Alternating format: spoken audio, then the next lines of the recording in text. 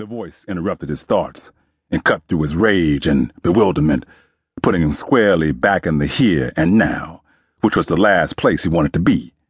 Here was the U.S. Marshal's office, where the DEA brought you for after-hours processing when you had the misfortune of being arrested for possession of approximately 250 kilos of coke and horse with intent to distribute.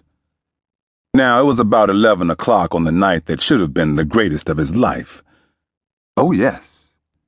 Just this afternoon, he'd been acquitted at his retrial on money laundering charges, and, better than that, one of his men had hit the DEA agent responsible for Kareem's entrapment and conviction in the first place.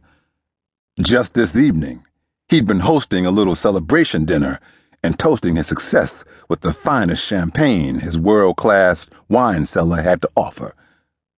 Just a few short hours ago, he'd been free and clear, with his entire life ahead of him, his wife by his side, and everything to live for. But that was before Carrie flipped and led the feds to the drug warehouse where they'd found about $7 million worth of his shit. Before the DEA broke down his front door and raided his house.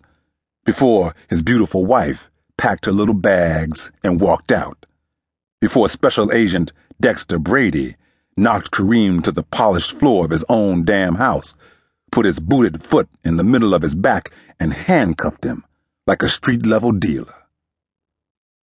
Now here he was, once again at the mercy of these little government fuckers who didn't have the slightest idea who they were dealing with.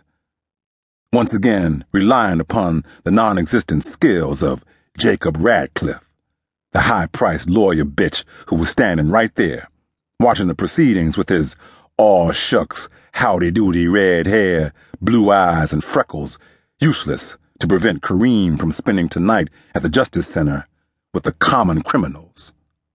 Once again being searched, fingerprinted, photographed from all sides, and numbered like a cattle farmer's prize bull. Mr. Gregory? The DEA youngster, or marshal, or whoever the fuck he was, slid the blue plastic box across the table toward him and tried again. Your personal items?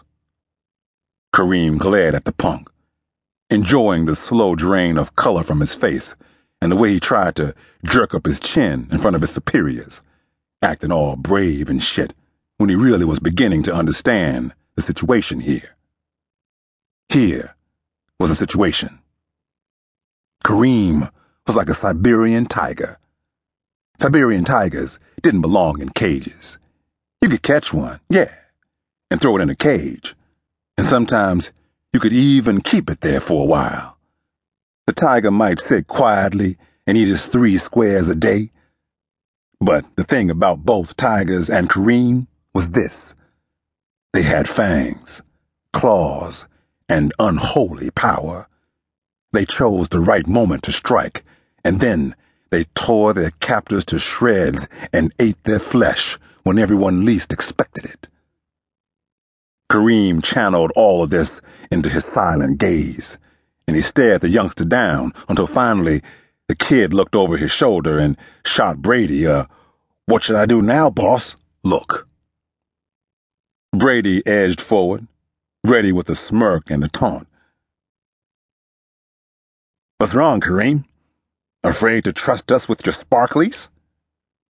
That's unnecessary, Radcliffe told Brady. Wow. 2 words out of his lawyer's mouth. What was that? $1,000 or so tacked onto Kareem's legal fees? Kareem ignored Radcliffe. He'd deal with him later and focus some of his fury on Brady because there was plenty to go around. Brady was the DEA bloodhound who'd been sniffing after Kareem for years. Brady was the one who'd been working with Carrie and got him to flip on Kareem.